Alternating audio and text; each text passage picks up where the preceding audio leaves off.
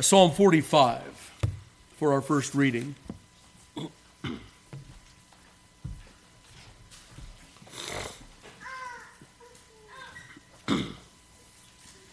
Psalm 45, verse 1, hear now the inerrant, infallible, and inspired word of God. To the chief musician upon Shoshanim, for the sons of Korah, Maskil, a song of loves. My heart is inditing a good matter. I speak of the things which I have made touching the king. My tongue is the pen of a ready writer. Thou art fairer than the children of men. Grace is poured into thy lips. Therefore God hath blessed thee forever. Gird thy sword upon thy thigh, O most mighty, with thy glory and thy majesty. And in thy majesty ride prosperously because of truth and meekness and righteousness. And thy right hand shall teach thee terrible things. Thine arrows are sharp in the heart of the king's enemies, whereby the people fall under thee. Thy throne, O God, is forever and ever. The scepter of thy kingdom is a right scepter. Thou lovest righteousness and hatest wickedness. Therefore God, thy God, hath anointed thee with the oil of gladness above thy fellows. All thy garments smell of myrrh and aloes and cassia, out of the ivory palaces whereby they have made thee glad. Kings' daughters were among thy honorable women. Upon thy right hand did stand the queen in gold of Ophir. Hearken, O daughter, and consider. Incline thine ear. Forget also thine own people and thy father's house. So shall the king greatly desire thy beauty, for he is thy Lord, and worship thou him. And the daughter of Tyre shall be there with a gift, even the rich among the people shall entreat thy favor. The king's daughter is all glorious within. Her clothing is of wrought gold. She shall be brought unto the king in raiment of needlework. The virgins, her companions that follow her, shall be brought unto thee. With gladness and rejoicing shall they be brought. They shall enter into the king's palace. Instead of thy fathers shall be thy children, whom thou mayest make princes in all the earth. I will make thy name to be remembered in all generations. Therefore shall the people praise thee forever and ever. May God add his blessing to the reading and hearing of his most holy word. So it's an extended psalm title to the chief musician upon Shoshanim for the sons of Korah, Maskil, the song of love. Several elements there in the psalm title that we want to make sure we cover. Shoshanim means lily. It's actually the plural, so lilies. And lilies were used in some of the artistry of the temple itself. There were those two pillars that Solomon made, and at the top of those pillars were chapiters on them. And a chapiter is simply an ornate piece of artwork on top of a pillar at the very top of it. And there were lilies carved into that work. So they were used as an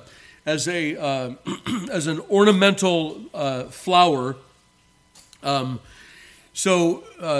the petals of a lily, and it's probably the name of a tune, although some have referred it to the virgin attendants of the bride. The beauty of a lily is put for them, in other words. It's difficult to know exactly how we're using it here. To the chief musician, obviously, that is a song for public worship. The sons of Korah.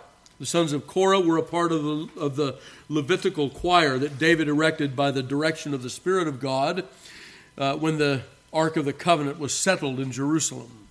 They no longer carried the ark, they carried the tune, in other words. And we remember that they were the sons of Korah, that is, that not all of Korah's relatives died with him in his rebellion. So we think of mercy and forgiveness as well.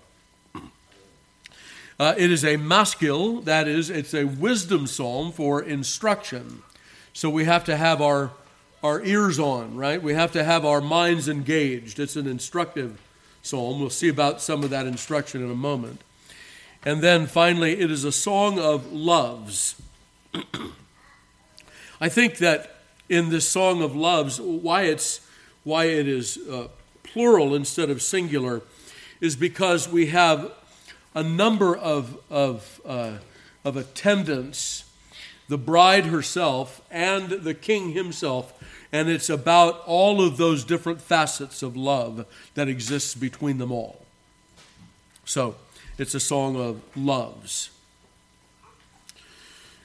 So we move on to verse 1, and we have, "My heart is inditing a good matter. I speak of the things which I have made touching the king. My tongue is the pen of a ready writer." It's an introduction to the entire psalm. It's a one-verse introduction telling us what's about to follow. My heart, the psalmist writes, is stirred up. That's what it means. That's what indited means. Sometimes indite simply means a writing. Okay, not here. It has to do with like a judgment or a legal judgment, an indictment. Not here. The Hebrew word that is used here is a word that means to stir up. My heart is stirred up, the psalmist says. Well, whenever we hear that in Scripture, we want to stop for a moment and ask ourselves about our own hearts, whether or not our hearts are also stirred up. This is, if you will receive it, if you will open, beloved, your hearts to it, this is a stirring psalm. It speaks of Christ. It speaks of his marriage to his church, and that church, not just of Jerusalem or Israelites, but the daughters of Tyre as well are coming, and they're, I believe, representative of the entire Gentile church as well, and they become the attendants of the bride. They are with the bride. They are taken with her into the palace of the king. That this is about the king, obviously, he says, I speak of the things which I have made or written or indited, touching the king, and my tongue is the pen of a ready writer. And so there's just a number of artsy, poetic statements here speaking about the psalm that follows. That this psalm is about Christ cannot be gainsaid. We have the inspired interpretation in Hebrews chapter 1, which will tell us, "Thy throne, O God, is forever and ever. The scepter of thy kingdom is a right scepter. Thou hast loved righteousness and hated iniquity. Wherefore God, thy God, hath anointed thee with the oil of gladness above thy fellows." That's quoted, speaking of Christ, in Hebrews chapter 1. So we're not left to guess about this. We're not left to wonder, are we singing about Christ or not? This is a shadowy psalm. It's no longer a shadowy psalm, like we said last week. We're not singing through shadows here. We have the bright light of the New Testament brought to bear on this psalm, and bringing that to bear, we say, without fear of being contradicted, that we're singing of Christ and his bride.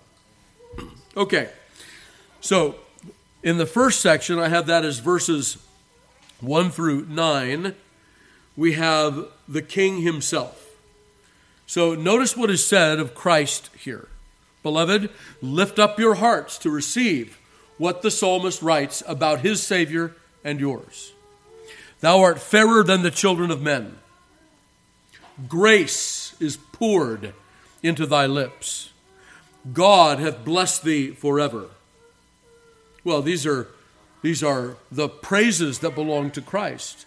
Remember when the temple guard was sent to arrest Christ, the Pharisees and the Sanhedrin sent out that temple guard. They said, "You go get that guy. You bring him back here." And they went and they heard him preach. And he came back empty-handed. Remember that? And those that sent that temple guard said to them, "Why have you not brought him?" And they said, "No man ever spoke like that." Grace is poured into his lips. When he was at the synagogue where he was raised in Nazareth, he sat down to read. They gave him the scroll, Isaiah 61:1. The Spirit of the Lord God is upon me, because the Lord hath anointed me to preach glad tidings to the poor, and so on. He reads from Isaiah 61:1, and then he says, today this scripture is fulfilled in your hearing. And then they all wondered that were in the synagogue about the words of grace that flowed from his mouth. Right? Well, so we extol the virtues of Christ. He is fairer than the children of men, not in his bodily shape or his face, not in that he's handsome or well-formed, but he is replete with the beauty of holiness. Grace poured into his lips. He is blessed of God forever. Then notice also, he is a warrior king.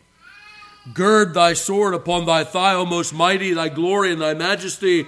Ride prosperously in state, because of truth and meekness and righteousness, and thy right hand shall find out terrible things for thee. This is a king that he's not a soft king. He's not found in the palace on the pillows. He's on his horse. He goes forth, as we read in the book of Revelation, conquering and to conquer. His name is called Faithful and True. In righteousness he judges and makes war. His eyes are like a flame of fire. His head has many crowns, and the armies which are in heaven follow him. Revelation 19. So then, what else do we say about him? Thine arrows are sharp in the heart of the king's enemies, whereby the people fall under thee. Well, this is an interesting phrase which allows for, in its interpretation, what we see in the book of Acts. At the preaching of the gospel, they were pierced in their hearts. And what did they do? They fell under Christ, didn't they? They fell under his authority. They called upon his name. Then we turn to that famous phrase in verse 6 here in our psalm. It's Hebrews. Well, let's see, where is it? In my notes here, I had the reference if you want to look it up, verses 8 and 9 in Hebrews chapter 1.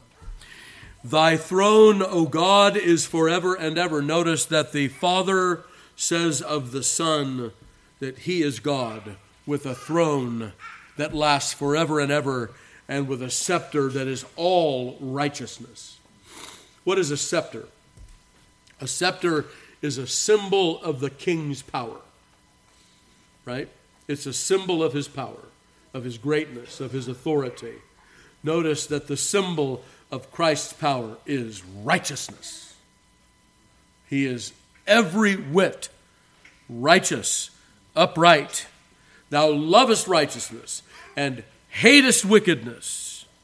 And so he is anointed with the oil of gladness by God himself. His God, that speaks of his messianic office, right? It's only in that way that we can speak of God the Father as the God of the Son, as he is our mediator. Therefore God, thy God, hath anointed thee with the oil of gladness above thy fellows, above all that Christ has atoned for, has sacrificed for, has brought into communion with himself. No, beloved, we enjoy the anointing of the Spirit of God upon us when we are regenerated only because Christ had the Spirit without measure, only because he is anointed. So then it speaks of his heavenly origin. Next in verse 8, all thy garments smell of myrrh, aloes, cassia, out of the ivory palaces whereby they've made thee glad. Kings' daughters were among thine honorable women. Upon thy right hand did stand the queen in gold of Ophir. And now suddenly there's another figure that steps onto the stage. So now we look not to the king himself, but to the bride. And let's see what the psalmist tells us about the bride. First of all, he will say in verse 10, hearken, O daughter, and consider. So she, the bride, must be attentive. What she is asked to do will take her great focus. Right? Yes, I know, beloved, salvation is all of grace. I understand. We all understand that. But notice what the what the queen is told to do, the daughter is told to do. What is she told to do? She must forget her father's house. She must be pointed 100% to the king's palace. She forgets her heritage. She forgets the land of her nativity. She forgets the inheritance that she had of her father's house, because it is all death and destruction, and she must leave that house and come into the palace of light and life and glory. Beloved, there's no midway. There's no midway between following the king and following our father's house. We must forget our father's house and move ahead into the palace of our head and husband. So then, she must have her loyalty, her affections, her attention, all to her husband. Her father's house must fade in her memory as a distant and well-forgotten era of her life. She must not be like Lot's wife, who looked back upon Sodom, yearning for the life she enjoyed there. No, her heart must yearn for her new life with her husband, Christ. The Apostle Paul in Colossians 3, 1 through 10, especially in the first couple of verses, will say that we are to set our affections on things above, not on things on the earth. Why? What does he say? For ye died. You were dead to that. You're dead to that former patridi, parentage, fatherland. And instead you have a new inheritance and destination. So then, some commentators will write about Psalm 45 that its historical occasion was the marrying of the daughter of Pharaoh. And I think that's probably a good historical understanding of what Solomon undertook and what the psalmist wrote. It had to do with the marriage of Solomon to the daughter of Pharaoh. How much more important that the daughter of Pharaoh learned to forsake her father's house. Right? That only adds to our understanding of that we must turn away from the land of our heritage. Notice also that she must make herself beautiful for the king. And how does she do that? By forgetting her own people and forgetting her father's house. So, in this way, shall the king greatly desire thy beauty. He is thy Lord. Worship thou him. So we serve our king, our head, our husband. Then we have the daughter of Tyre. She'll be there. Even the rich among the people shall entreat thy favor. The king's daughter is all glorious within. Her clothing is of wrought gold. He didn't have to say within, did he? He didn't have to say. They didn't have to put that word in there. And Bible writers don't just put words in willy-nilly. This is the word of the Lord. What is the work, then, of the Lord upon his bride? It is primarily an inward work, is it not? To make us all glorious within. Sprinkling your heart from an evil conscience to serve the living God, right? So then, her beauty is not found in the trinkets she brought from Egypt. Her beauty is found in her devotion to her husband, in her singular loyalty to Christ. She is to worship her husband, her God, and notice she is all glorious within. And then, secondly, she submits to the marriage. She is brought to the king. First, know that none can come to Christ of his own accord. Right? All that the Father hath given me shall come to me. All that the Father hath given me. She is brought to the king. Then there is a way that she is brought to the king. She is drawn by the Father and wooed by the Spirit. And I'm reminded here in Psalm 45 of that wonderful passage in Genesis chapter 24, verses 1 through 9. We'll not take the time to go there and read it because we're in a scripture reading here instead of a sermon, but I'll remind you of Rebekah. Eleazar of Damascus, I believe it's him, he covers much ground, doesn't he? To go all the way back to Haran. and to find a wife for his master Isaac. And away he goes. And he brings the tokens of his master's wealth and authority, that he's the prince of the covenant. And so away he goes, and he meets up with Bethuel and Laban, and he has all of those signs of his master, and they want him to come in and sit down and have a meal, and he says, not till I have exhausted my errand here. And he tells of his master's greatness, of his relationship to God, that he is the inheritor of the world in Christ. And, of course, Bethuel and Laban, they're not quite yet ready to part with their daughter. And so there is a negotiation. Oh, well, tarry here a couple of nights with us. Stay at least a couple of weeks so we can hash all this out. And finally, they turn to Rebekah and they say to her, will you go with this man? And she says, I will go. She has been wooed over to the master, to the prince, by the emissary Eleazar of Damascus. And so she goes. But beloved, the same is true. None come to the Lord Jesus Christ kicking and screaming, as it were. There is that same work of the Spirit of God upon the will, whereby we no longer are enemies to Christ. We become his bride instead. So then, moving on, instead of thy fathers, right? Instead of thy fathers. Let's read that for a second here. With gladness and rejoicing shall they be brought, they shall enter into the king's palace. Instead of thy fathers shall be thy children. Isn't that an interesting statement? What is being said there? That this daughter of Pharaoh and this daughter of Adam turns away entirely from her heritage. Instead of your fathers, now you're going to look ahead at your heritage, your children, what comes next instead of what came before. Your eyes are completely turned away from where you came from now to where you're going. And those who will come after you, those whom you will nurture up in the Lord, they will take up your attention and affection rather than where you came from in your father's house.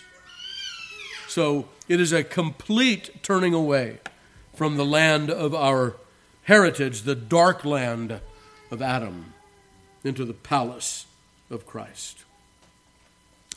So in closing then, as we close out our reading of Psalm 45, let us remember that it is incumbent upon each of us, and it is a sad thing, isn't it, that many do theology with their feelings and their eyes rather than by faith in what God's Word has said.